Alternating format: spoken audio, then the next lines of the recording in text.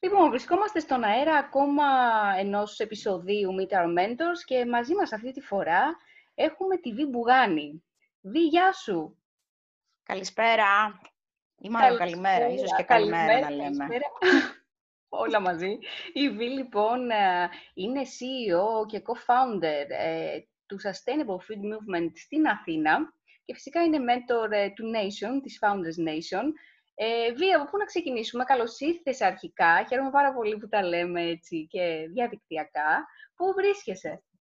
Καλώς σας βρήκα. Θα πω αλήθεια, βρίσκομαι στο σπίτι μου και σιδερώνω. Χαίρομαι πάρα πολύ που το ανέφερες αυτό, γιατί κάναμε πριν μια μικρή εισαγωγή. Ναι, δεν μπορώ να πω ψέματα. Βρήκα λίγο ελάχιστο χρόνο σήμερα. Ο κορονοϊός μας έχει αλλάξει λίγο την καθημερινότητα και δεν πρέπει να πηγαίνουμε κόντρα στις αλλαγές. Ίσα-ίσα πρέπει να τις αποδεχόμαστε. Αυτό έτσι κι αλλιώς το λέμε και στην επιχειρηματικότητα γενικά. Και εμένα σήμερα η μέρα μου είναι τέτοια που επιβάλλεται να σιδερώσω. Τι ωραία εισαγωγή είναι αυτή. Οπότε θα σιδερώνεις παράλληλα και θα κάνουμε μια, φαντάζομαι, καταπληκτική, όπως πάντα κουβέντα. Multitasking, ναι. Επιβάλλεται τώρα. Επιβάλλεται. Λοιπόν, ειδικά τώρα που λες με τον COVID, το αυτό. multitasking δεν το συζητάμε και με την εργασία από το σπίτι. Θα αλλάξει λίγο το μοτίβο. Τι βίωσες εσύ? Θα ξεκινούσα με το παραδοσιακό introduction, αλλά επειδή έχουμε πολύ ταχύτητα και επιτάχυνση προς COVID και τι έγινε, θες να μου πεις πώς το βίωσες όλο αυτό? Βεβαίως. Αρχικά, λόγω του φόρτου εργασίας και των επαγγελματικών ταξιδιών που είχα πιο πριν, με την κρίση της πανδημίας στην Ελλάδα, όλα αυτά κοπήκανε. Επομένως, έπρεπε να παραμείνω στο σπίτι. Οι 2 πρώτες εβδομάδες, ομολογώ, ήταν πολύ χαλαρωτικές, διότι κοιμόμουν συνέχεια. Θέλω να τονίσω ότι από το 2017 που έχω κάνει την έναρξη του Sustainable Food Movement, δηλαδή είμαστε 3 χρόνια κλείνουμε τώρα σε 5 μέρες, είχα χάσει τον ύπνο μου. Επομένως, να ξέρουν και όλοι ότι στην επιχειρηματικότητα τον ύπνο το χάνεις. Είσαι ένα παιδί. Κάνεις το παιδάκι σου, έτσι, το δημιουργείς, το μεγαλώνεις. Ακριβώς. Ναι. Επομένως, ο ύπνος μου ήταν πολύ περίεργος και καθόλου εύκολος για πολλές φορές. Με αποτέλεσμα τις 2 πρώτες εβδομάδες του COVID κοιμήθηκα πάρα πολύ. Μετά τις 2 πρώτες εβδομάδες που άρχισα να συνειδητοποιώ τι γίνεται και καθόμουν και βλέπα και τηλεόραση, όπου ήταν το λάθος, που δεν έπρεπε να βλέπω τηλεόραση, έπρεπε να διαβάζω μόνο τα νέα ηλεκτρονικά. Εντάξει, συνειδητοποίησα σε τι κατάσταση είμαστε παγκοσμίως. Μπορώ να πω ότι επίσης τις πρώτες 2 εβδομάδες με παίρνανε πάρα πολλοί συνεργάτες και από το εξωτερικό και εδώ στην Ελλάδα και μου λέγανε «Βι, τι θα γίνει με το industry το δικό μας, τι θα γίνει με τον τουρισμό, τι θα γίνει με τα σκουπίδια, τι γίνεται τώρα, τι κάνουμε». Επομένως υπήρχε, ξέρεις, μια αναμπουμπούλα λίγο τηλεφωνική. Μετά από αυτό, ξεκίνησα μετά τις 2 πρώτες λοιπόν εβδομάδες και αφού μιλούσαμε συνέχεια με συνεργάτες και με πελάτες στο εξωτερικό και προσπαθούσαμε να τους καθησυχάσουμε, διότι ένα εστιατόριο ή ένα ξενοδοχείο από τη μια στιγμή στην άλλη που αναγκάζεται να κλείσει και δεν ξέρει τι να κάνει και το staff του, το προσωπικό του δηλαδή, αλλά και τα προϊόντα του που έχει μέσα σε ψυγεία καταψύκτες και δεν θέλει να τα πετάξει. Γιατί αυτοί, όπως καταλαβαίνεις, ένα μεγάλο ξενοδοχείο έχουν τρελές προμήθειες, έτσι. Και επειδή χωρίς να γνωρίζεις πότε θα ξανανοίξεις, δεν ξέρεις τι θα παραμείνει στο στόκ σου, στις αποθήκες και τι όχι, αλλά όλα τα φρέσκα προϊόντα και τα frozen προϊόντα, που υποτίθεται ότι αν είσαι και πεντάστερο πρέπει να καταναλωθούν άμεσα, πάνε συνήθως για πέταμα ή πρέπει να απορροφηθούν σε άλλες δομές. Επομένως, είχαμε να κάνουμε με τέτοιους ανθρώπους που έπρεπε λίγο να τους καθοδηγήσουμε. Υπήρχε μια πολύ μεγάλη ανησυχία ως προς το πώς να τακτοποιήσουν τους υπαλλήλους τους. Και επομένως δουλεύαμε λίγο τηλεφωνικά πάρα πολύ. Δηλαδή, υπήρξα στο τηλέφωνο πολύ έντονα μέσα στις 3 εβδομάδες του COVID. Μετά τις 3 εβδομάδες του COVID, ομολογώ ότι άρχισα να παρακολουθώ τι γίνεται στο εξωτερικό από τους συνεργάτες μας στην Αμερική. Επομένως, άρχισα να δουλεύω πιο πολύ με Αμερικάνους, με Αυστραλίους και με Νέα Ζηλανδία ψηφιακά. Παρακολούθησα ό,τι webinar υπήρχε και δεν υπήρχε για τη σωστή επανεκκίνηση της εστίασης. Παρακολουθούσα έρευνες που αφορούν το food waste σε παγκόσμιο επίπεδο, γιατί είδαμε μια πολύ μεγάλη στροφή του καταναλωτή, την οποία μπορούμε να τη συζητήσουμε και λίγο πιο μετά. Και μέσα σε όλο αυτό το διάστημα μου πήρε γύρω στον 1,5 μήνα σε συνεργασία με 2 οργανισμούς από την Αμερική και από την Αγγλία και βγάλαμε ένα manual το οποίο το δώσαμε σε συγκεκριμένους πελάτες, το δίνουμε δωρεάν σε πελάτες και υποψηφίους και μάγειρες και όποιος ενδιαφέρεται που θέλει να κάνει σωστά μια επανεκκίνηση σύμφωνα με το πρωτόκολλο, τα υγειονομικά πρωτόκολλα της Αμερικής και της Αγγλίας, γιατί της Ελλάδας είναι λίγο άθλια, συγγνώμη που το λέω στον αέρα αυτό. Όχι, φαντάζομαι. Άλλωστε, αλήθειες πρέπει να λέγονται για να διορθώνονται, αν γίνεται. Ναι, δεν υπάρχει. Δηλαδή, τα ελληνικά πρωτόκολλα δεν θα μπορούσε. Τη δουλειά που κάναμε εμείς μέσα σε 1,5 μήνα με τους Αμερικάνους, ο ΕΟΔΗ πήγε να την κάνει ούτε το 1/5 της δουλειάς της δικής μας, τέλος πάντων.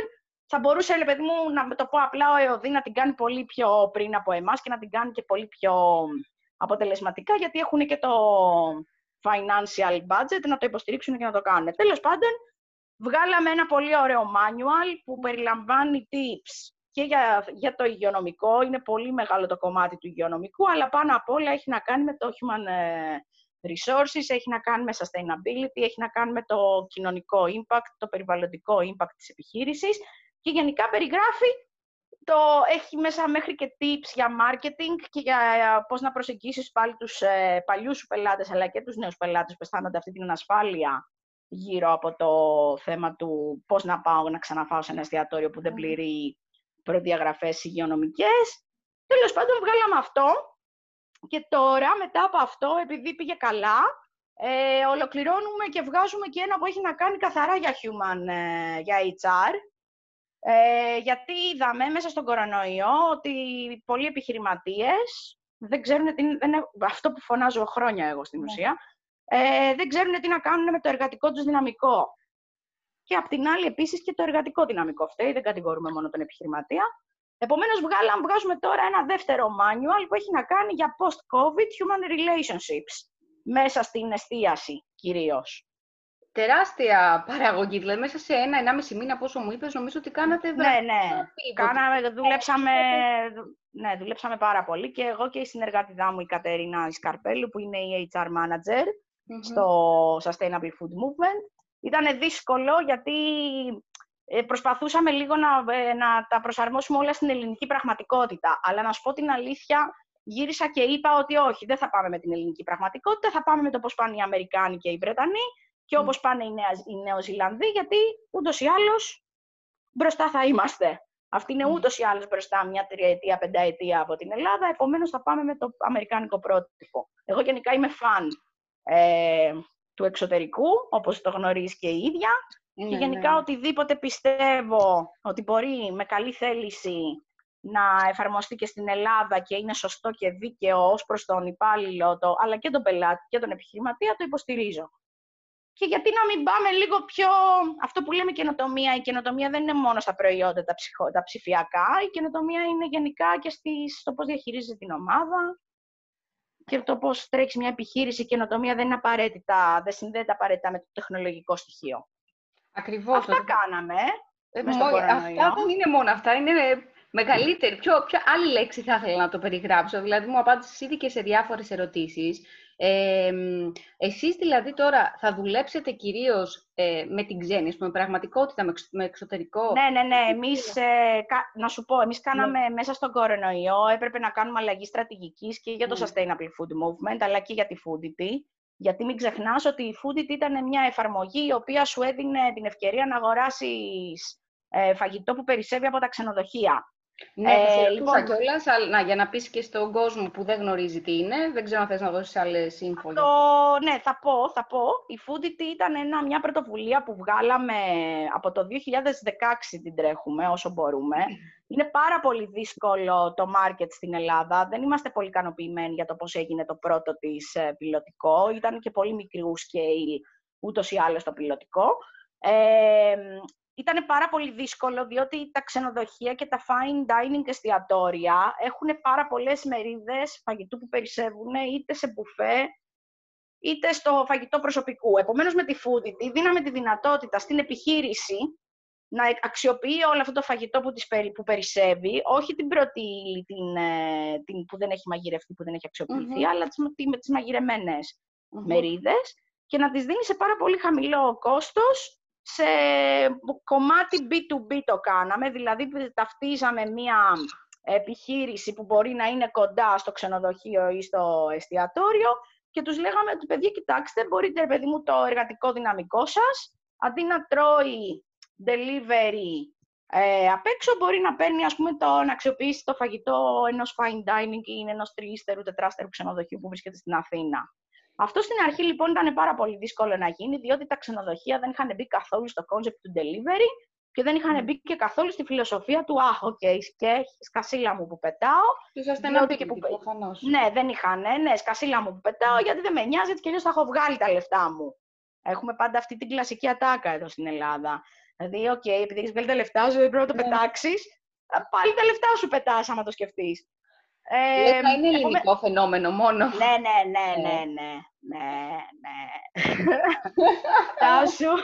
Φαντάσου ότι στα Αραβικά Εμιράτα, που είναι πιο τεράστιοι οι μπουφέδες από ό,τι είναι στην Ελλάδα, έχουν ήδη ψηφίσει νομοθεσία ο πρίγκιπας εκεί πέρα για τα απορρίμματα από τα μεγάλα ξενοδοχεία. Και θα για ό,τι αφορά το food waste. Που οι Άραβες θέλουν να βλέπουν μπουφέδες 3 φορές μεγαλύτερους από τους δικούς μας. Και θα επομένως έχει να κάνει. Ή αν είναι σημαντικό, κατά τη γνώμη σου, κάποια facts, δηλαδή food facts για το food waste, που φαντάζομαι ότι μπορεί να είναι τεράστια, δηλαδή να λες... Κοίταξε, τώρα έχουν αλλάξει πολύ τα νούμερα, παιδιά. Ναι. Δυστυχώς τώρα πρέπει να μιλάμε πάντα για post-COVID συνθήκες, δεν μπορούμε να μιλάμε για pre-COVID. Εν τω μεταξύ, μπορεί να διανύουμε COVID, αλλά εμείς το λέμε post-COVID αυτή τη στιγμή, και ας μην έχει περάσει ο COVID. Τώρα όλες οι έρευνες ακυρώνονται οι προηγούμενες. Δηλαδή είναι μια νέα πραγματικότητα. Πρέπει να δούμε, αλλά μπορώ να σου πω σίγουρα κάποια πράγματα για τους καταναλωτές και να σας δώσω κάποια νούμερα γι' αυτό. Ναι. Όπως επίσης μπορώ να σου πω ότι έγινε ένα τρελό boost. Είδαμε τον κόσμο να πηγαίνει σαν τρελή να ψωνίζουν στα σούπερ μάρκετ με την αρχή της πανδημίας. Βέβαια, το πικ έγινε στις λαϊκές αγορές τις πρώτες 2-3 εβδομάδες. Στα σούπερ μάρκετ πιο πολύ τους είδαμε να παίρνουν τρόφιμα όπως είναι ρύζι, μακαρονιά, αλεύρι. Το αλεύρι γενικά έχει ξεπουλήσει σε όλο τον πλανήτη. Τι λες? Ναι. Όπως επίσης, ας πούμε, στην Αγγλία δεν υπάρχει καθόλου διαθέσιμο το ρύζι. Μάλιστα. Επομένως, είδαμε μία τάση προς τα εκεί. Είδαμε μία τάση, ένα 35% των καταναλωτών παγκοσμίως έχει κάνει στροφή προς healthy cooking, γιατί αναγκαστήκαν να μαγειρεύουν στο σπίτι τους. Ναι.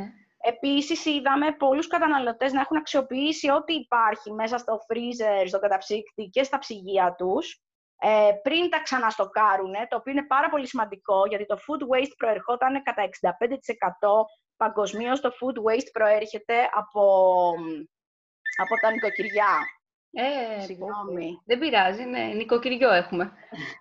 Από τα νοικοκυριά. Επομένως, τώρα, μέσα στον COVID, είδαμε ότι ελαττώθηκε το food waste στα νοικοκυριά, που ήταν η μεγαλύτερη πηγή παραγωγής του, αλλά αυξήθηκε το food waste στο χωράφι για κάποια συγκεκριμένα προϊόντα που δεν το επιτρέπαν οι συνθήκες να γίνουν εξαγωγές.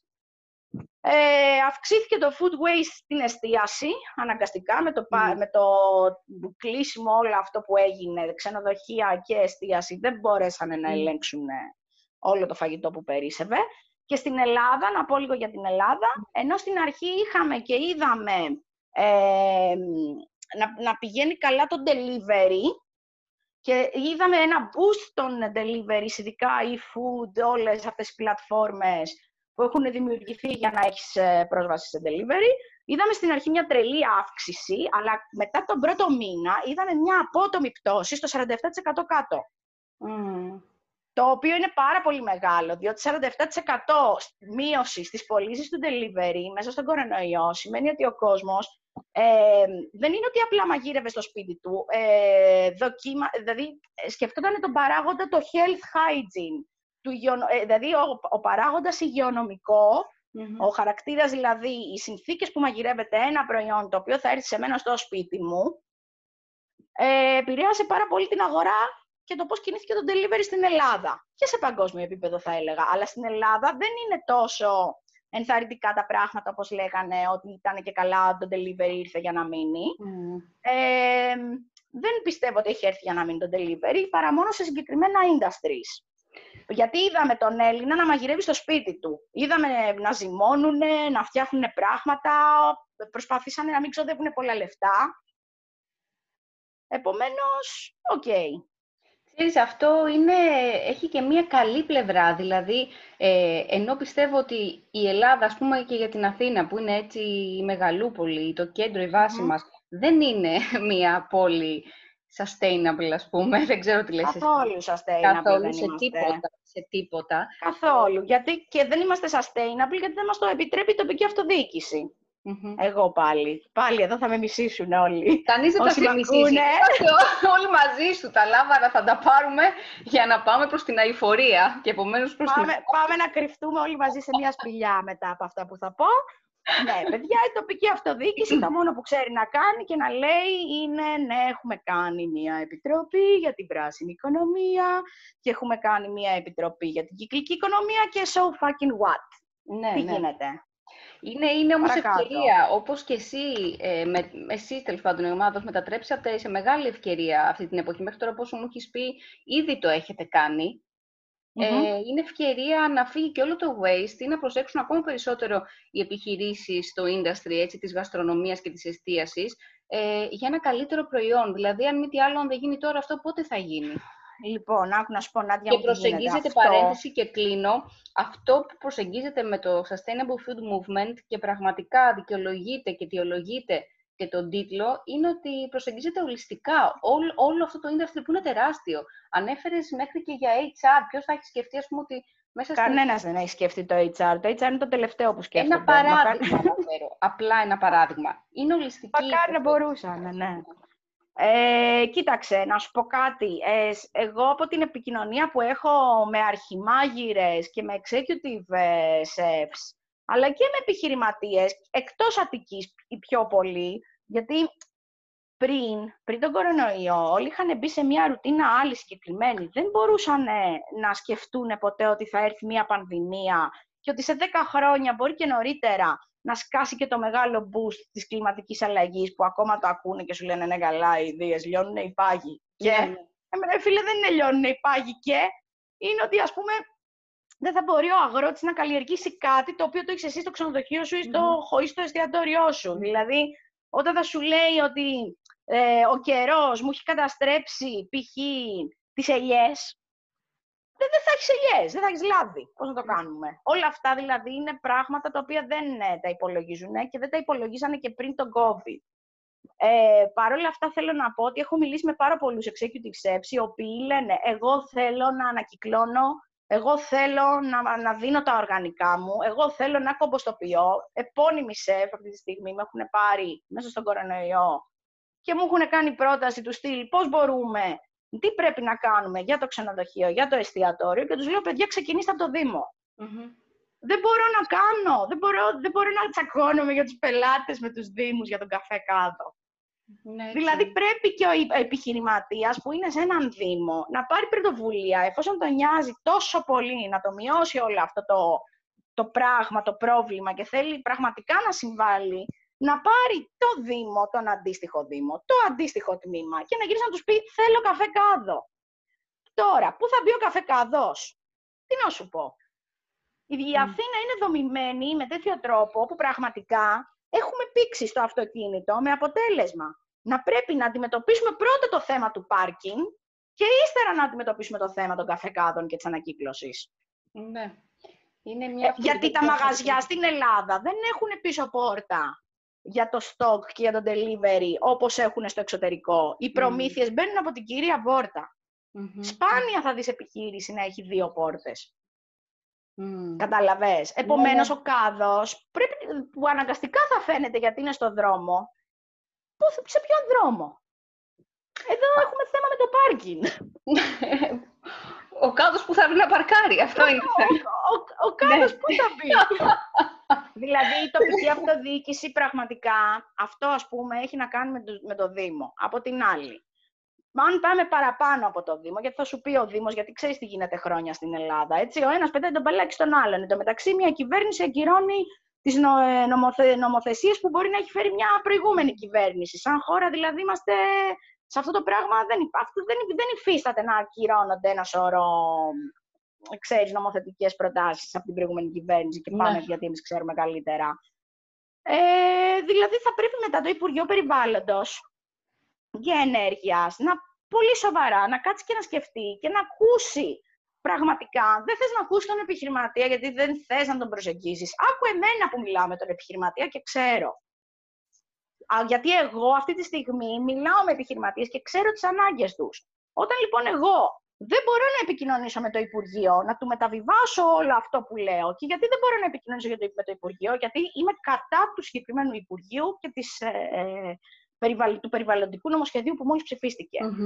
Και θα σου πω και την αλήθεια μου ότι μέσα στον κορονοϊό, με το που είδανε ότι ανακοινώσαμε το manual, μου ζητήσανε να τους το στείλω και δεν τους το έστειλα. Τους το αρνήθηκα.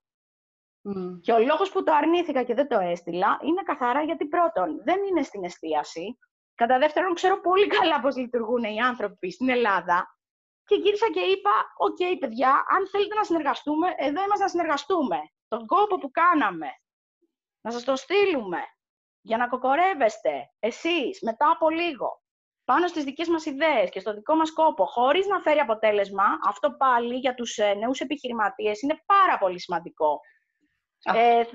Μπορεί να γυρίσουν και να πούνε ότι κλείνουμε πόρτες στους πιο μεγάλους. Ναι, όταν οι συνθήκες είναι τέτοιες που δεν εξυπηρετούν και τα δύο μέλη, εξυπηρετεί μόνο το ένα μέλος και αυτό το μέλος είναι φυσικά αυτός που έχει μεγαλύτερη ισχύ, εγώ θα την κλείσω την πόρτα. Δεν θα την ανοίξω. Να έρθει, αν πραγματικά επιθυμεί αυτός που είναι σε μεγαλύτερη ισχύ από εμένα, πραγματικά σέβεται και εκτιμά τον κόπο μου, και αυτό είναι πολύ σημαντικό για τους νέους επιχειρηματίες, και με τις εταιρείες τις μεγάλες που συνεργάζονται, αλλά και με το ελληνικό δημόσιο, γιατί γνωρίζουν πολλοί συνεργάτες μου ότι εγώ γενικά με το ελληνικό δημόσιο δεν πολύ δουλεύω. Δεν είμαι τόσο φαν. Την κλείνω την πόρτα, γιατί δεν μπορώ να βλέπω τον άλλον, να το πω λαϊκά, να είναι μονοφαγάς. Ναι. Γιατί ένας entrepreneur που έχει 3 χρόνια εταιρεία και έχει φτύσει αίμα για να φτάσει σε ένα επίπεδο, ναι, γοητεύεται εκείνη την ώρα που του ζητάει, ας πούμε, ο άλλος τη βοήθεια και του δείχνει το ότι «Αχ, ξέρεις, με ενδιαφέρει πάρα πολύ, στείλτε μας να δούμε τι έχετε φτιάξει». Ναι, αλλά πριν ένα μήνα μου έχεις βγάλει Επιτροπή Γαστρονομίας και μέσα στην Επιτροπή Γαστρονομίας δεν έχεις φωνάξει να ακούσεις τις ιδέες μου. Ναι, από ό,τι καταλαβαίνω δεν υπάρχει ένα πρόγραμμα, η αλήθεια είναι. Έτσι... Δηλαδή δεν γίνεται, και όχι μόνο δεν υπάρχει πρόγραμμα, δηλαδή δεν γίνεται να κάνουμε δουλειά και κόπο και να τη μοιράζουμε έτσι αλόγιστα για να κάνουμε κάποιους περήφανους ή μάγκες, να το πω απλά. Το πω πρόσφατα και σε ένα άλλο αν υπήρχε μια ερώτηση στις δυσκολίες και challenges ταυτόχρονα που αντιμετωπίσατε στην αρχή η ομάδα, και θα μου πεις και μετά γιατί... Συνεχώς αντιμετωπίζουμε. Και συνεχώς. Αυτό το αντιμετωπίζουμε συνέχεια. Είναι διαφορετικές. Η αρχή ίσως ήταν το πώς το product και το business θα μπορέσει να σταθεί, πώς θα πάρει χρηματοδότηση, πώς θα ξεπεράσει αυτό το Καλά, να πω σε αυτό ότι είμαστε self-funded ακόμη. Εμείς δεν έχουμε πάρει ούτε χρηματοδότηση, ούτε δανειοδότηση. Πηγαίνουμε με πολύ αργούς ρυθμούς και πολύ σταθερά, γιατί ήταν τέτοια η επιλογή της ομάδας που είπαμε ότι θέλουμε ό,τι μπορούμε να το κάνουμε self-funded. Και επειδή δεν είμαστε μία startup κλασική του οικοσυστήματος που θέλουμε να γίνουμε unicorn, δεν μας ενδιαφέρει αυτό το concept, γιατί δεν θεωρούμε ότι η βιωσιμότητα είναι να φτιάξουμε μια εταιρεία, να την πουλήσουμε, να βγάλουμε εκατομμύρια και να πάμε στην επόμενη. Δεν είμαστε από αυτού του είδους entrepreneurs εμείς. Είναι πολύ ωραίο να πούμε και για αυτό το είδος, οπότε καλά κάνεις και το ανοίγεις έτσι το θέμα. Ναι, το ανοίγω αυτό γιατί όλοι μου λέγανε για τη Foodity, ότι πώς θα σηκώσει λεφτά κτλ. Παιδιά, μπορεί να μην θέλω να σηκώσω λεφτά για τη Foodity. Και εδώ πάλι να πω ότι είναι πολύ μεγάλη υπόθεση ο άνθρωπος που έχει την ιδέα, που σε αυτή την περίπτωση είμαι εγώ δεν είχα ποτέ στο μυαλό μου το όραμα να φτιάξω μια εταιρεία, να την πουλήσω και να φτιάξω στην επόμενη και να πάω στην επόμενη και να γίνω serial entrepreneur. Δεν με ενδιαφέρει αυτό. Γι' αυτό πιστεύω είμαι πολύ κάθετη στον όρο αειφορία. Ειδικά στην επιχειρηματικότητα. Ως κουλτούρα. Ναι. Δηλαδή θέλω να είναι μια υγιής επιχείρηση. Θέλω να μπορώ να ζήσω από αυτήν την επιχείρηση και εγώ και όσοι δουλεύουν μέσα σε αυτήν την επιχείρηση. Και παιδιά, αν χρειαστεί και μας υποστηρίξει κάποιος και θέλει να μας υποστηρίξει και θα πρέπει οπωσδήποτε να αντιλαμβάνεται το vision που έχουμε και τις αξίες μας. Και αυτός είναι και ο λόγος, για να ξαναγυρίσω στο προηγούμενο θέμα, εμείς γενικά τις αξίες μας δεν τις ξεπουλάμε. Ούτε για μεγάλους πελάτες, ούτε για το ελληνικό δημόσιο. Όχι, χάνεται έτσι και η κουλτούρα της αειφορίας, που είναι ολόκληρο... Ναι, εγώ είμαι πολύ κάθετη σε αυτό. Μήνυμα. Θα μου πεις η αειφορία μέσα ή οι στόχοι της βιώσιμης ανάπτυξης. Υπάρχει ο στόχος νούμερο 17 που μιλάει για συνέργειες. Είμαι πάρα πολύ ανοιχτή σε οποιαδήποτε συνέργεια, αρκεί να εξυπηρετούνται και τα δύο μέλη. Πώς επέλεξες την ομάδα σου εσύ στην αρχή και πώς εξελίχθηκε στην πορεία? Είναι σημαντική, φαντάζομαι, η ομάδα, έτσι, για να αναπτυχθεί. Δυστυχώς, εγώ δεν κινήθηκα σωστά με την ομάδα, έχω να το πω αυτό. Στην αρχή, επειδή να πούμε βασικά ότι το Sustainable Food Movement είναι μια KINSEP, είναι κοινωνική συνεταιριστική επιχείρηση, που δεν είναι συμβατική εταιρεία, έχει πολύ κοινωνικό χαρακτήρα και οι άνθρωποι που δουλεύουν συνήθως και μπλέκονται στις ομάδες σε KINSEP είναι άνθρωποι που πριν ήταν άνεργοι ή και θέλουν να προχωρήσουν και να κάνουν κάτι καινούριο στη ζωή τους. Ή είναι άνθρωποι που πιστεύουν πολύ στο κοινωνικό κόνσεπτ των επιχειρήσεων. Μπορεί κάποιος να νομίζει ότι η KINSEP είναι κόνσεπτ ΜΚΟ, καμία σχέση. Επομένως, στην αρχή, λοιπόν, όταν ξεκίνησα να διαλέγω άτομα για τα άτομα της ομάδας μου, γιατί για να κάνεις KINSEP πρέπει να έχεις 5 άτομα στο Board of Directors. Ξεκίνησα με έναν άξονα ότι ήθελα να βρω άτομα που έχουμε το ίδιο vision.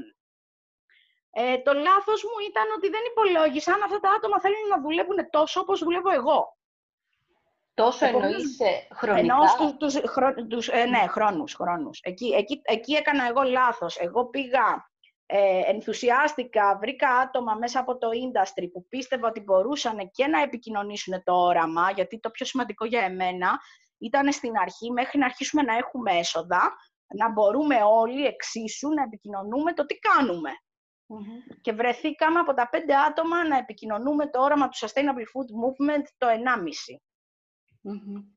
Δηλαδή αυτό εμένα μου στοίχησε στην αρχή, ότι δηλαδή, μπήκαμε σε μια ομάδα, για ποιο λόγο μπήκαμε σε αυτή την ομάδα και για ποιο λόγο λοιπόν δεν μιλάμε όλοι, όπως μιλάω εγώ για αυτό που πάμε να κάνουμε. Εκεί ήταν λοιπόν το πρώτο μου λάθος.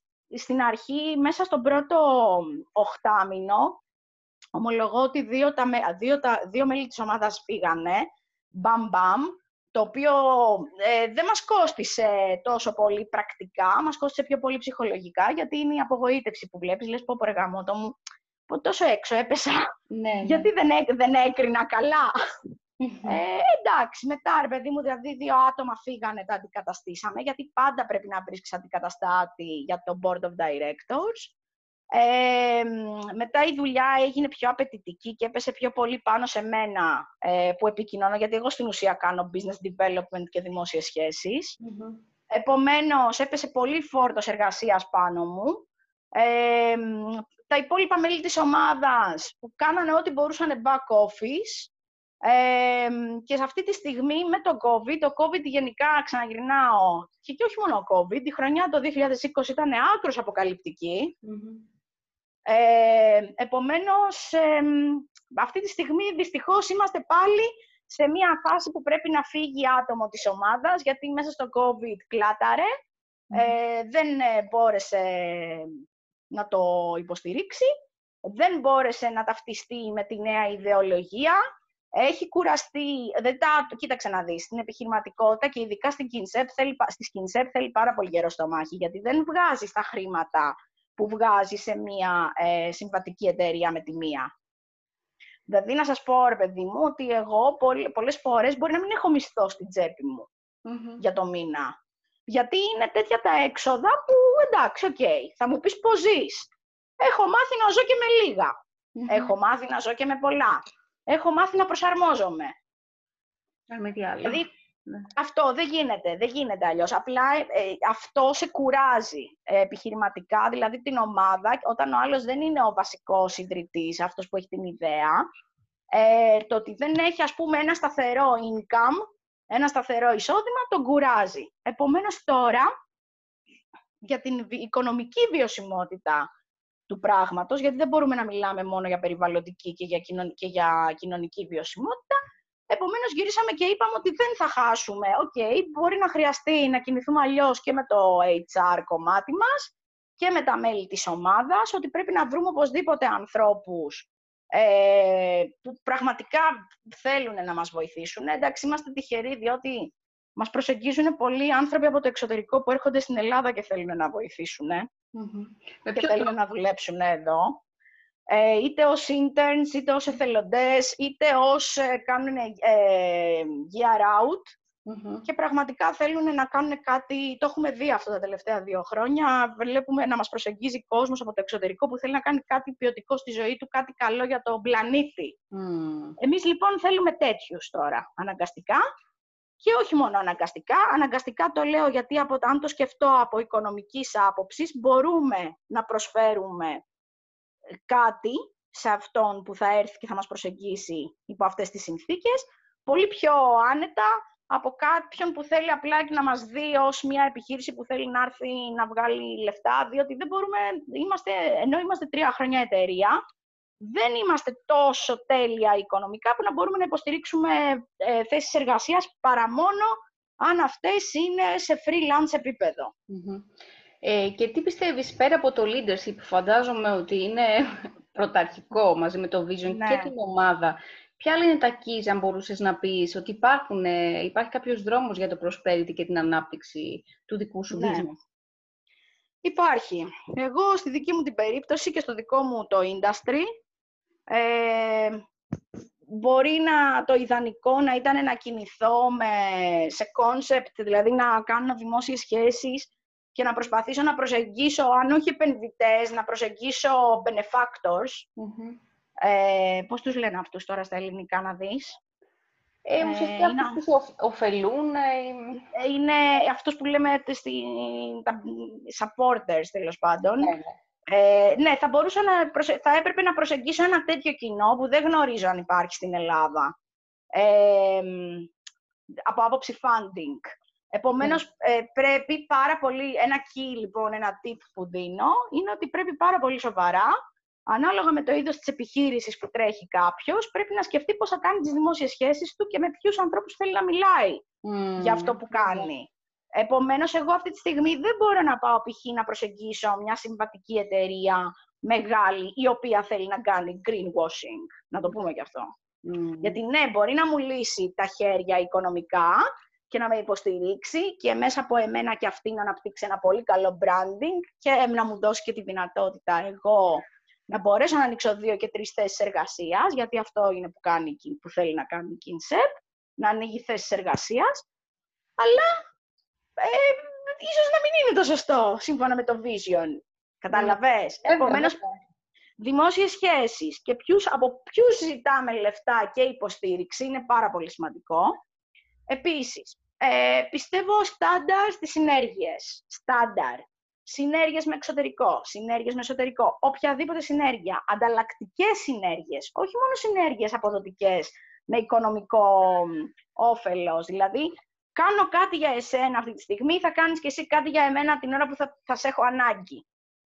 Δηλαδή, πρέπει πραγματικά να μπούμε στο concept του ανταλλάζω υπηρεσίες, ανταλλάσσω γνώση και είμαι σε αυτό το mood. Επομένως, επίσης αυτό, σε περιόδους που δεν έχουμε οικονομική άνεση και επειδή ο COVID θα φέρει πολύ μεγάλη ανεργία και αλλαγές και στα εργατικά και γενικά, θα δούμε μεγάλες αλλαγές από τον Οκτώβρη και θα δούμε και ποιες startups θα έχουν παραμείνει και θα μπορέσουν να υποστηρίξουν το έργο τους και ποιες θα έχουν ξεπουληθεί και ποιες θα κλείσουν. Γιατί εντάξει, ο COVID, παιδιά, έχει έρθει να τα σαρώσει όλα.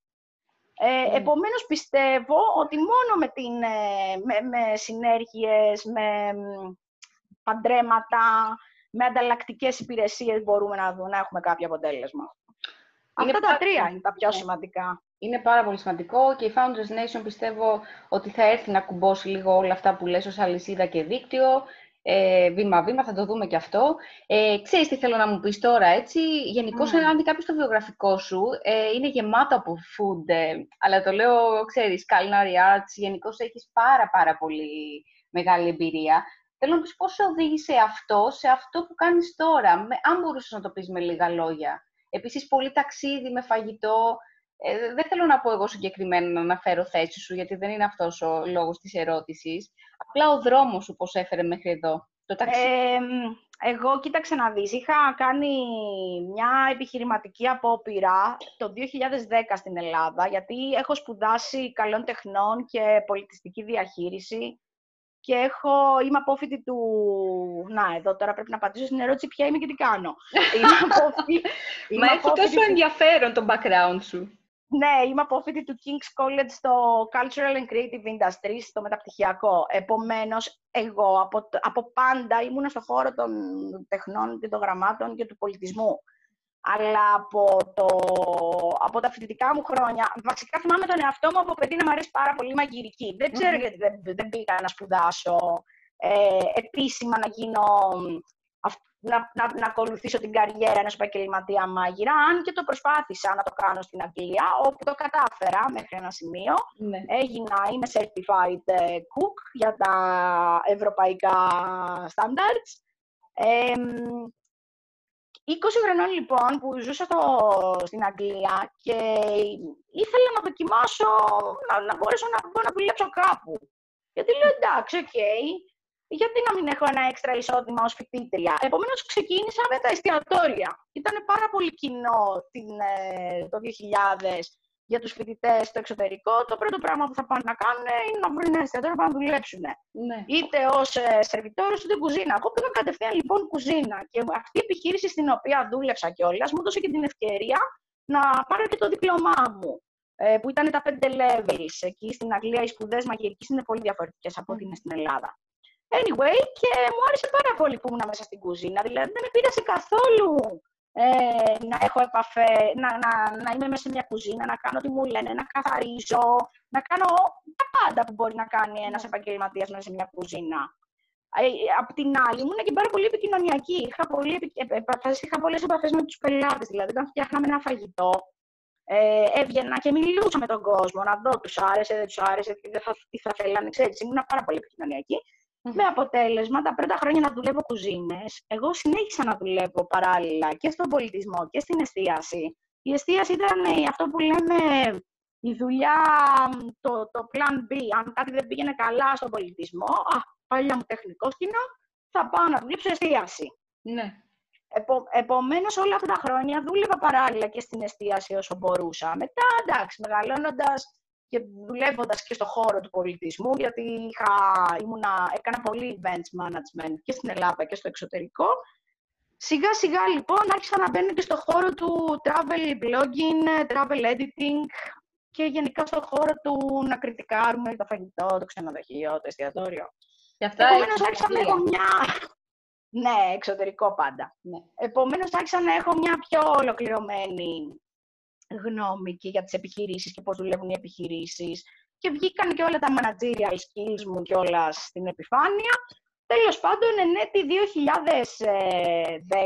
ανοίγω μια ατομική επιχείρηση στην Ελλάδα. Εκεί ήταν η πρώτη μου, το fail story που περιγράφω. Ήταν η πρώτη μου επιχειρηματική απόπειρα, όπου έκανα όλα τα λάθη που κάνει ένας νέος επιχειρηματίας. Δεν ήξερα τίποτα, δεν ρώτησα κανέναν. Πήγα και πήρα και ένα δάνειο.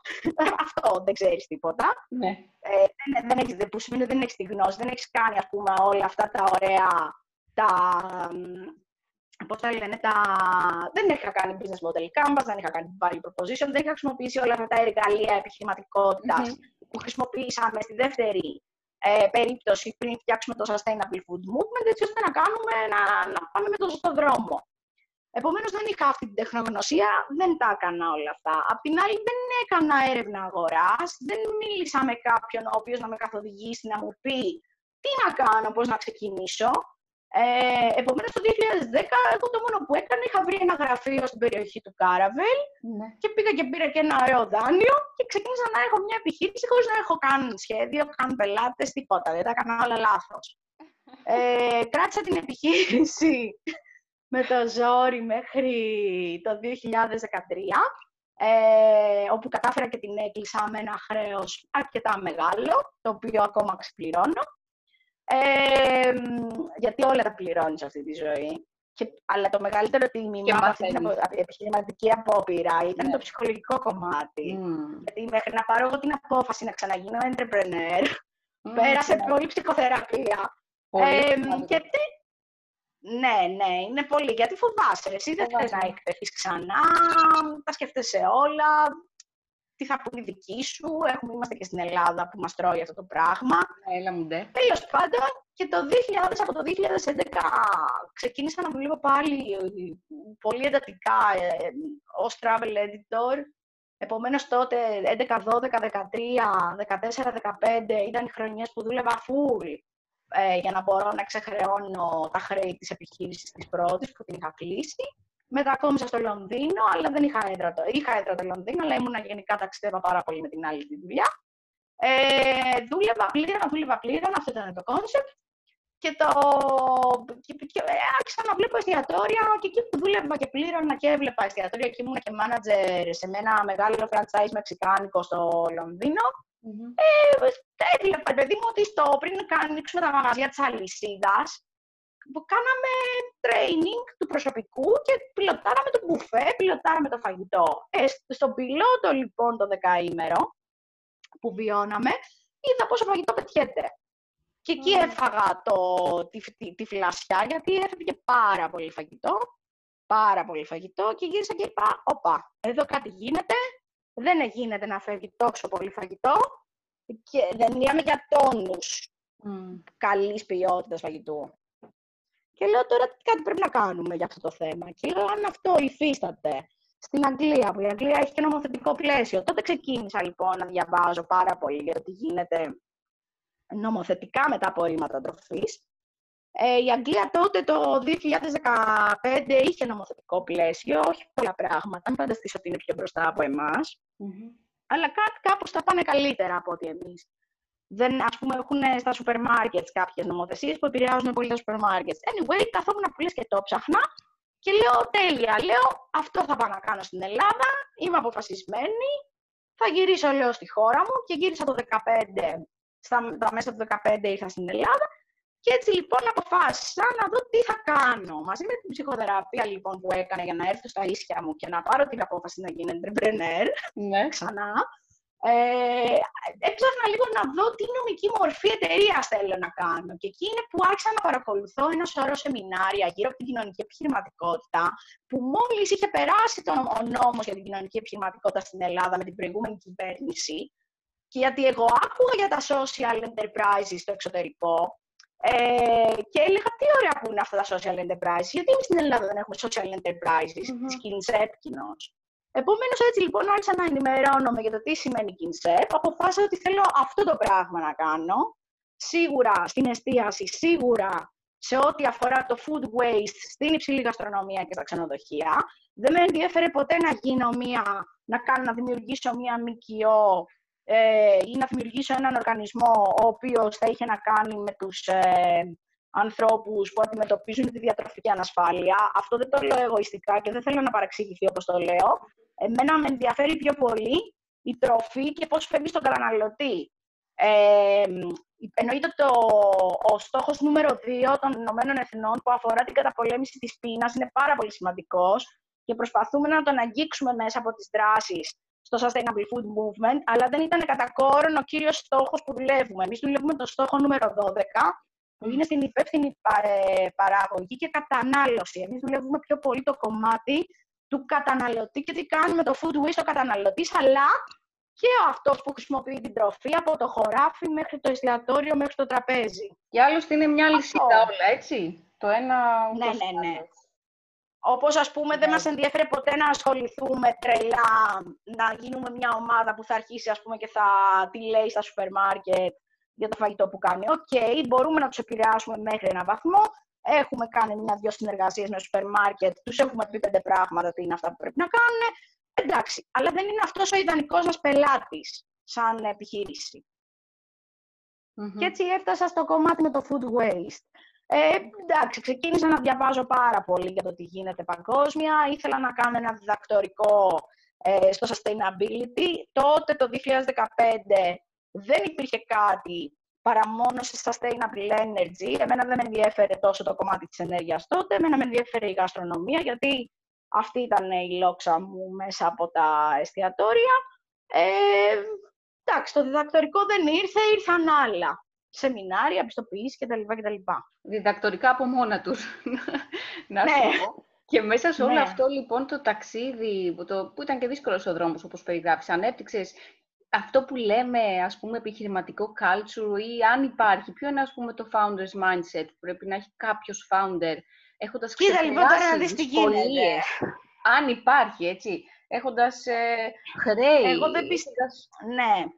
Κοίταξε, εγώ δεν πιστεύω ότι η νοοτροπία μου, δηλαδή και με τον δικηγόρο μου που μιλάω πολλές φορές και γυρνάει και μου βάζει χέρι, ή με κάποιον από το advisory board, που θα γυρίσει και θα μου πει «Μωρέ Βί, αυτό που κάνεις δεν το κάνεις καλά», θα μου πούνε, πρέπει να το κάνεις έτσι. Κοίταξε, εγώ δεν θεωρώ ότι σαν άνθρωπος έχω το super entrepreneurial και το super corporate επιχειρηματικό mindset. Γιατί δεν είναι corporate η επιχείρησή μου. Μπορεί να έχει κάποια corporate στοιχεία στο πώς θα τη δομήσω, στο πώς θα επικοινωνήσω αυτό που κάνω, αλλά εμείς δίνουμε πολύ μεγάλη έμφαση στον άνθρωπο. Και δηλαδή, δεν είμαστε ψυχροί επιχειρηματίες, δεν είμαστε killers. Το κατάλαβα, ναι.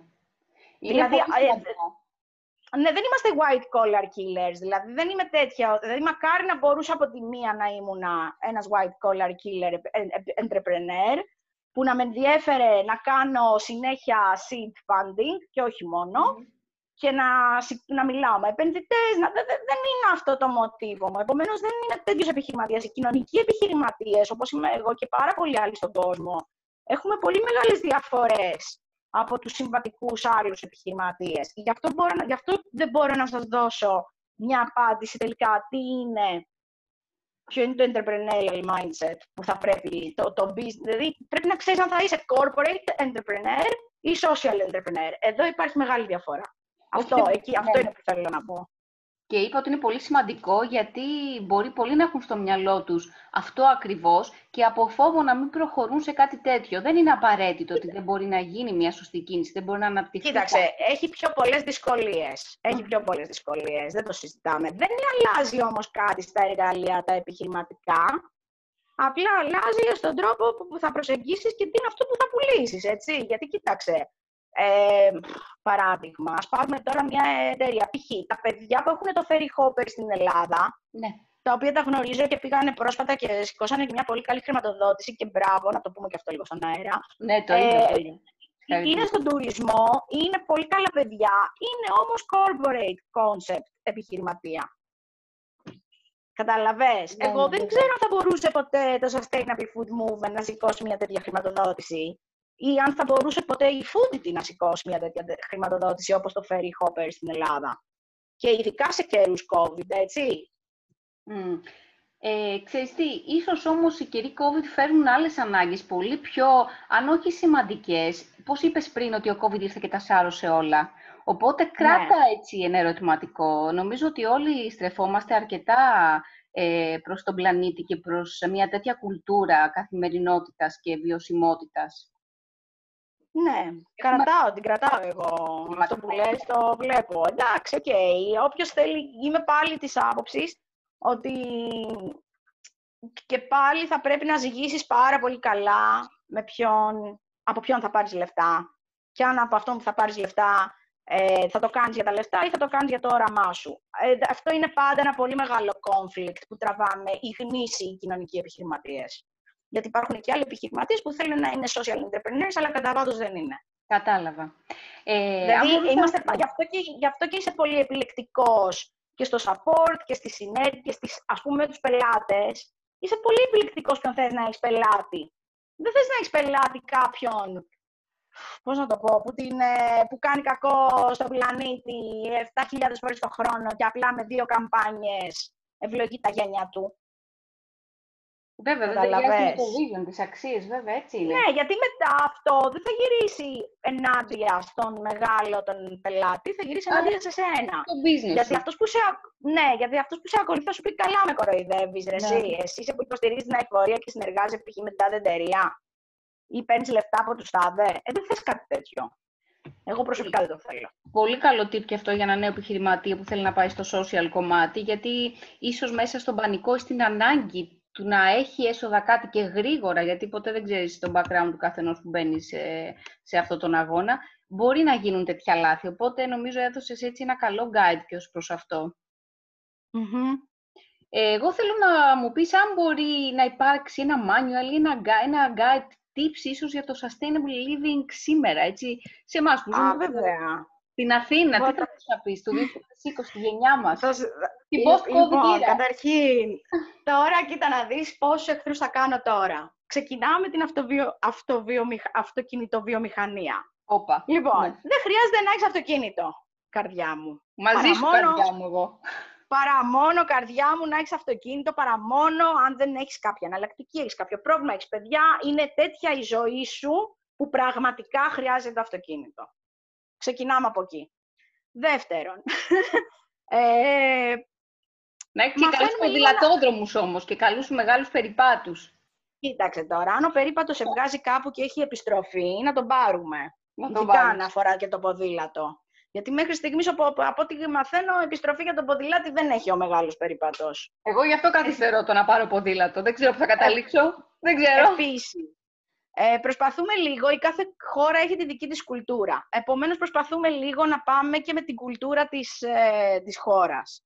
Αυτή τη στιγμή, θα μου πεις να τα κάνω όλα ενάντια, να γίνω Σουηδός στην Ελλάδα. Δεν ξέρω αν είσαι αποφασισμένος να δεινοπαθήσεις για να είσαι Σουηδός στην Ελλάδα. Γιατί η Ελλάδα μπορεί να μην σε αφήσει να γίνει Σουηδός. Ναι. Κατάλαβες τι εννοώ. Επομένως, τι γίνεται. Πάμε πάντα με την κουλτούρα της χώρας, με τη διαφορετικότητα τη δική μας, στην καθημερινότητα. Δηλαδή, εγώ εχθές πήγα στο σούπερ μάρκετ. Θα πάρω την τσαντούλα που έχω στο σπίτι για την πολλαπλών χρήσεων ή θα πάρω μια σακούλα από το σπίτι μου. Ας ξεκινήσουμε με τα πλαστικά. Επομένως, με τα πλαστικά δεν χρειάζεται. Εντάξει. Τώρα υπάρχουν ένα σωρό εναλλακτικές. Τελειώνουμε με τα πλαστικά μιας χρήσης. Μπορούμε να αλλάξουμε τη ζωή μας, ειδικά με το κομμάτι της ανακύκλωσης και να υποστηρίξουμε οτιδήποτε άλλο υπάρχει γύρω από αυτό. Πάω λοιπόν στο σούπερ μάρκετ. Στο σούπερ μάρκετ, εχθές ήθελα να πάρω αβοκάντο. Κάθισα και σκέφτηκα ότι το αβοκάντο, γιατί να το πάρω, ρε φίλε, λέω τώρα. Η Κρήτη δεν βγάζει τώρα αβοκάντο. Καταλαβαίνεις. Επομένως θέλει μια γνώση γύρω από το. Αλλάζει τη διατροφή σου, αλλάζει τη γεύση σου, αλλάζει τα γούστα σου. Αυτό έχει να κάνει και με το φαγητό, αλλά έχει να κάνει και με άλλα πράγματα που αφορούν τον καταναλωτισμό. Δηλαδή, ας πούμε, εγώ ήρθα στο σούπερ μάρκετ, στο Σκλαβενίτη, είδα αβοκάντο από πού ήταν να δεις. Μακριά, πολύ μακριά, Μεξικό, κάπου πέρα.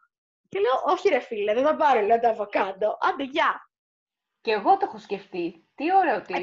Επομένως, δεν πάμε να ψωνίσουμε πράγματα τα οποία φέρουν ένα αποτύπωμα του άνθρακα, επειδή έχουν περάσει 7.000 αεροδρόμια, τελωνία και μια διαδρομή από το Θεό. Αλλιώς, παιδιά, δεν υπάρχει λόγος να υποστηρίζουμε την αειφορία και τη μείωση του ενεργητικού CO2 όταν ψωνίζουμε κάτι τέτοια πράγματα. Απ' την άλλη, στο χώρο της μόδας, βλέπουμε τι έχει ντουλάπα μας, τι μπορούμε να ξαναφορέσουμε, τι μπορούμε να αλλάξουμε, τι μπορούμε να μεταποιήσουμε.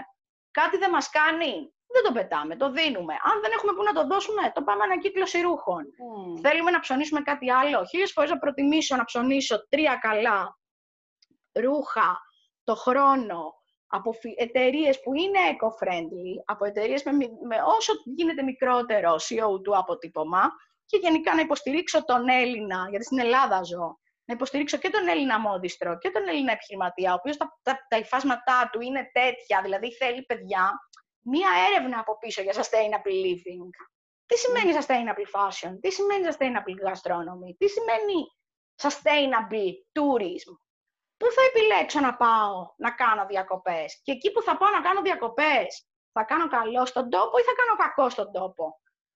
Θα πάω σε μια άγονη παραλία και θα φέρω μαζί μου τα πλαστικά μου και επειδή δεν έχει κάδο η παραλία, γιατί η τοπική αυτοδιοίκηση δεν έχει προνοήσει να έχει κάδο σε αυτή την παραλία στο τέρμα του Θεού, εγώ θα βρίσκω τα σκουπίδια μου εκεί και θα φύγω. Είναι πάρα πολλά που παίζουν ρόλο. Μετά, κοιτάμε τα προϊόντα που τρώμε, κοιτάμε τις ταμπέλες, δηλαδή οργανικό, βιολογικό. Οκ, είναι. Όντως είναι.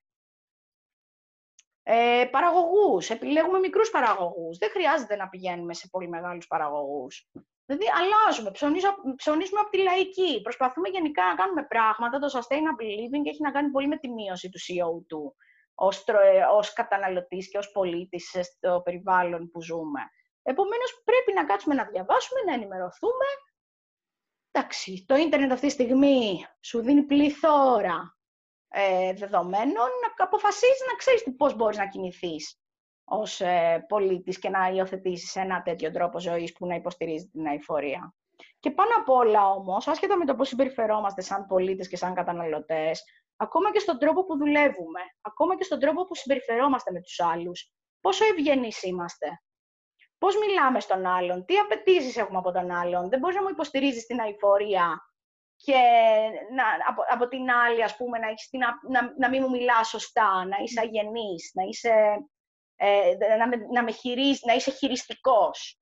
Mm-hmm. Επομένως, πρέπει να έρθουμε λίγο να αναθεωρήσουμε και για τις ανθρώπινες σχέσεις, να ρίξουμε τα levels του εγωισμού μας, να έχουμε ενσυναίσθηση, mm-hmm. γιατί όλα αυτά απαιτούν ενσυναίσθηση.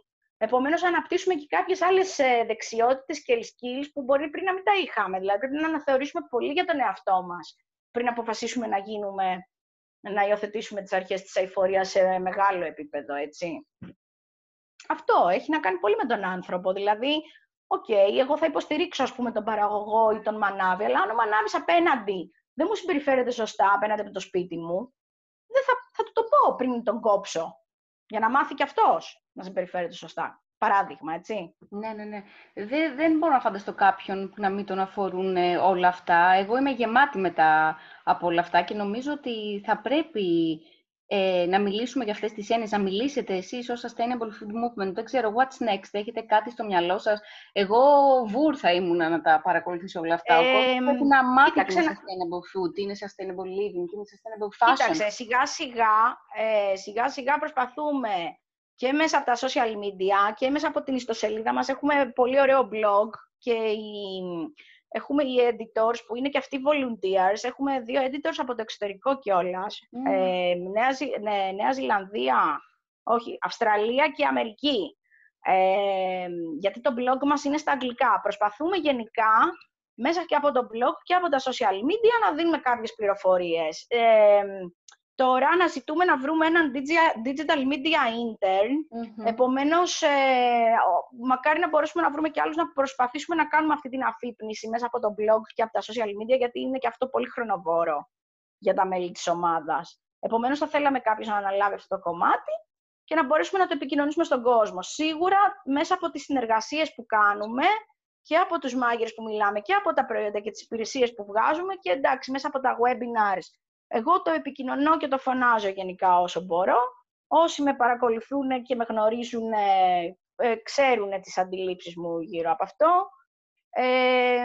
Προσπαθούμε, ρε παιδί μου, να το προωθούμε. Αλλά ένας κουκός δεν φέρνει την άνοιξη, έτσι. Mm-hmm. Επομένως, πρέπει να βρούμε και άλλους ομοειδεάτες και να γίνουν, όπως είπα, πράγματα ομαδικά. Είμαι πολύ υπέρ του βίντεο και της καμπάνιας. Αυτή τη στιγμή προσπαθούμε να κάνουμε μια συνεργασία με την Edit59 και τον Παναγιώτη τον Κοστούρο, με τον οποίο θέλουμε να κάνουμε μια σειρά από βίντεο και να τρέξουμε ένα self-funded project. Δεν ξέρω, στο τέλος θα βγαίνω και θα λέω, παιδιά, στείλτε και ένα φαγητάκι και σε μένα προς τα δω. Ναι, εντάξει. Επομένως, θέλουμε να κάνουμε πράγματα για να αφυπνίσουμε γενικά τον απλό καταναλωτή, ο οποίος έχει μπουκώσει από τη flat πληροφορία που λαμβάνει, έχει μπουκώσει από τα fake news, έχει μπουκώσει, θέλει πλέον ο καταναλωτής, εν τω μεταξύ, ξέρεις, έχει αλλάξει πάρα πολύ. Θέλει να πάρει το μήνυμα πάρα πολύ γρήγορα, πάρα πολύ απλά, πολύ μέσα σε 2 λεπτά, έτσι. Ναι, επομένως, δεν μπορείς να κάθεσαι τώρα να κάνεις preaching στον άλλον με τίποτα. Το έχεις χάσει το παιχνίδι. Πού να σας βρούμε, λοιπόν, πού να σας βρουν οι καταναλωτές και να αποφύγουν το φόμο? Λοιπόν, να αποφύγουν το φόμο οι καταναλωτές θα μας βρουν Facebook, Instagram, Sustainable Food Movement Greece, στην ιστοσελίδα μας sustainablegastronomy.eu και στο προσωπικό μου Facebook ή στο LinkedIn ή στο Instagram. Γενικά είμαι πάρα πολύ open στην επικοινωνία. Καταλαβαίνω με τη μία ποιος μπορεί να είναι spam ή όχι. Επομένως, όποιος δεν είναι spam μπορεί να με προσεγγίσει και εμένα την ίδια. Τέλεια, τέλεια. Νομίζω είμαι γεμάτη από αυτή την κουβέντα και έδωσες πάρα πολλά tips και σε ανθρώπους που ενδιαφέρονται γενικώς για την κοινωνική επιχειρηματικότητα και sustainability και για ένα νέο επιχειρηματία, για το δρόμο που μπορεί να συναντήσει και όλα τα εμπόδια και την ψυχοθεραπεία που ίσως πρέπει να κάνει για το επόμενο βήμα. Κοιτάξτε, ναι. Θάρρος θέλει η ζωή, θάρρος, τόλμη, να τα λέμε κι αυτά. Καλή πίστη και κλειστά αυτιά σε μανούλα, μπαμπάκα που σου λένε παιδί μου τι κάνεις τώρα, για ποιο λόγο το κάνεις αυτό. Και όχι μόνο σε μαμά μπαμπά, αλλά γενικά και σε ανθρώπους με αρνητική ενέργεια που προσπαθούν συνεχώς και διακαώς να μας κολλήσουν από αυτό που είμαστε αποφασισμένοι να κάνουμε. Επομένως δεν ακούμε κανέναν τέτοιο, παίρνουμε τα χαπάκια μας. Πίστης στο όραμά μας. Στη συγκεκριμένη περίπτωση παίρνουμε τα βότανά μας. Για να κρατάμε καθαρό το ευζήν όσο μπορούμε. Έτσι, έχουμε και εκεί τη λύση. Και επίσης τώρα μας. Ακριβώς. Εσύ, για να κλείσουμε, έχεις ανθρώπους που παρακολουθείς, δεν ξέρω αν επιχειρηματίες ή μπορεί να είναι ο μανάβης της γειτονιάς σου και σε επηρεάζουν. Θα σου πω, βεβαίως έχω. Λοιπόν, αρχικά όταν ήμουν στο Λονδίνο, είχα την ευκαιρία να γνωρίσω τον Les Brown. Ο οποίος είναι coach για κλασικό επιχειρήν και είχα την τύχη να κάνω ήταν my personal, πώς να το πω, όχι γκουρού, γιατί γκουρού είχα έναν γείτονα από παλιά, Θεός χωρέστον. Τέλος πάντων, με τον Les Brown έμαθα πάρα πολλά και όποτε τα βρίσκω ζώρικα και είμαι πάρα πολύ απογοητευμένη, γιατί μπορεί να έχω θολώσει και να λέω στον εαυτό μου για ποιο λόγο τα κάνεις τώρα όλα αυτά. Πηγαίνω λοιπόν και βλέπω Instagram ή YouTube Les Brown. Επίσης, θαυμάζω πάρα πολύ την Ellen MacArthur και γι' αυτό επιδιώκω και πολύ να κάνουμε και μια συνέργεια με το MacArthur Foundation. Από εκεί παίρνω πάρα πολύ μεγάλη έμπνευση και για τα επόμενα βήματα που έχουμε να κάνουμε σαν Sustainable Food Movement, γιατί ξέχασα να σου αναφέρω ότι δεν φτάνει που έχουμε τόση δουλειά. Έχω αποφασίσει να κάνω και το Circular Economy Greece. Μάλιστα. Έχω μεγάλες βλέψεις. Έτσι πρέπει, το vision να μεγαλώνει. Ναι, γιατί το food circularity είναι κάτι που μας απασχολεί πάρα πολύ. Επομένως, μέσα σε όλα αυτά αποφάσισα να κάνω και το... συνεργαζόμαστε με την Πολωνία, με το Poland Circular Economy. Επομένως, αυτή τη στιγμή είμαστε σε φάση που θέλουμε να κάνουμε το Circular Economy Greece. Anyway. Επομένως, παρακολουθώ πολύ η Ellen MacArthur και το MacArthur Foundation. Τώρα, όταν τα βρίσκω πάρα πολύ σκούρα, γιατί η επιχειρηματικότητα επηρεάζει πάρα πολύ την προσωπική μας ζωή και ομολογώ ότι έχω χάσει πάρα πολλούς φίλους στα 3 χρόνια, που δεν ξέρω αν τελικά ήταν φίλοι ή αν ήμουν εγώ φίλη απέναντί τους, γιατί δεν μπορώ να κατηγορώ πάντα την άλλη πλευρά, να είμαστε δίκαιοι σε αυτό. Σίγουρα αλλάζεις μέσα σε αυτό. Ναι, αλλάζεις. Την πορεία αλλάζεις. Με έχει επηρεάσει πάρα πολύ. Έχω μια πολύ καλή γειτόνισσα,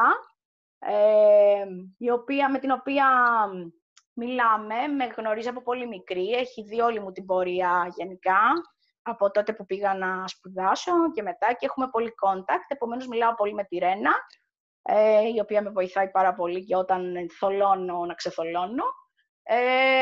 Διαβάζω σε δύσκολες στιγμές διαβάζω Μπουκόφσκι, πάλι τα τσιτάτα του Μπουκόφσκι σε δύσκολες στιγμές. Ναι, σε τσιτώνει ο Μπουκόφσκι, με ένα τσιτάτο, ναι, σε επαναφέρει, είναι το daily dose αυτό. Επομένως, γενικά το ρίχνω λίγο στην λογοτεχνία, από εκεί. Και σε άλλο προσωπικό επίπεδο, άτομο έμπνευσης, μεγάλης.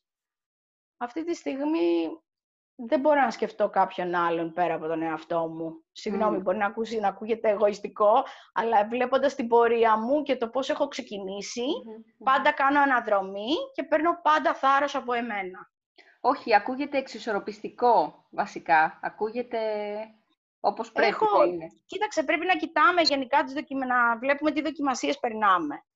Και να μην τις ξεχνάμε τις δοκιμασίες. Και να θυμόμαστε πώς βρεθήκαμε στη δοκιμασία, πώς την ξεπεράσαμε τη δοκιμασία Και εφόσον τα έχεις καταφέρει σε ένα επίπεδο, γιατί να μην τα ξανακαταφέρεις ξανά. Αυτό. Γιατί να μην τα καταφέρεις ξανά, ναι. 2 φορές το ξανά δεν κάνει. Δεν πειράζει, ξανά και ξανά. Αυτό είναι. Ξανά και ξανά. Serial killer, λοιπόν. Αυτό, δηλαδή. Και σίγουρα μπορεί να είμαι πάρα πολύ ανοιχτή στα ερεθίσματα που λαμβάνω στον περίγυρό μου. Μπορεί να με εμπνεύσει ο ανιψιός μου που είναι 6 χρονών και θα μου πει μια ατάκα. Μπορεί σίγουρα να με εμπνεύσει η μητέρα μου ή η γιαγιά μου. Ή κάποιος φίλος ή κάποιος άγνωστος, δηλαδή μπορεί να δω κάτι στον δρόμο και να μου κάνει αίσθηση. Είμαι γενικά πολύ, στα ερεθίσματα πολύ ανοιχτή. Ναι, έτσι πρέπει να είμαστε όλοι, νομίζω, γιατί όλα έχουν κάτι να σου δώσουν και μπορούν να σε πάνε ένα βήμα μπροστά, είτε είσαι μπλοκαρισμένος είτε όχι. Ναι. Όλα κατεβασμένα. Εμείς χαιρόμαστε πάρα πολύ που είσαι στη Founders Nation. Νομίζω θα έχουμε να μοιραστούμε πολλά, όχι μόνο εμείς και οι άνθρωποι που θα έρθουν στην πορεία στο community. Ευχόμαστε να γίνουμε όντως η διασύνδεση για growth και prosperity σε όλο αυτό το κομμάτι που λέγεται επιχειρηματικότητα και ό,τι άλλο μπορεί να φέρει. Χάρηκα πάρα πολύ να ξέρεις. Έστω και αν εγώ χαίρομαι. Ήταν και για μένα ψυχοθεραπεία όλο αυτό. Χαίρομαι που μπαίνω στην ομάδα σας και εύχομαι να βοηθήσουμε και να υποστηρίξουμε το εγχείρημα αυτό και σε πολύ πιο μεγάλο scale και γενικά ακριβώς. Και εμείς μαθαίνουμε από εσάς και εσείς μαθαίνετε από εμάς και όλοι μαθαίνουν από όλους μας. Έτσι είναι, έτσι ακριβώς. Επομένως, είναι πολύ σημαντικό. Πιστεύω πάρα πολύ ότι στο να ξοδεύουμε χρόνο σε κάτι τέτοια πράγματα και πρωτοβουλίες πραγματικά αξίζει. Γιατί αν γυρίσω πίσω στο χρόνο και θυμηθώ την πρώτη μου επιχειρηματική απόπειρα, είναι πολύ σημαντικό ίσως, αν είχα τότε μια τέτοια ευκαιρία, να μην έκανα τα λάθη που έκανα. Σωστό, έτσι ακριβώς. Επομένως, ο νέος κόσμος πρέπει να τον προφυλάσσουμε, να μην τον αφήνουμε να τρώει τα μούτρα του. Δεν είμαι ποτέ της άποψης ότι πρέπει να τα φας για να μάθεις. Όχι. Δεν χρειάζεται να υπάρχει πόνος για να μάθεις κάτι, όχι. Μπορείς να το μάθεις πιο smoothly. Ναι, εννοείται. Γιατί να υπάρχει τέτοιος βαθμός σαδισμού, ότι και καλά πρέπει να χτυπήσεις για να μάθεις. Όχι. Σίγουρα την απόφαση θα την πάρεις μόνος σου στο τέλος, αλλά νομίζω ότι ωραία περιγράφεις τον δρόμο. Τέλεια. Δίνουμε επόμενο ραντεβού, νομίζω, στα δημιουργικά που θα κάνετε. Εγώ ανυπομονώ να διαβάσω και να μάθω από εσάς για sustainability. Ωραία. Την καθημερινότητα αρχικά. Οπότε θα σε βρούμε λοιπόν στο Sustainable Food Movement και θα τα ξαναπούμε με κάθε ευκαιρία. Ωραία. Ευχαριστώ πολύ. Εγώ ευχαριστώ πολύ. Φιλιά πολλά.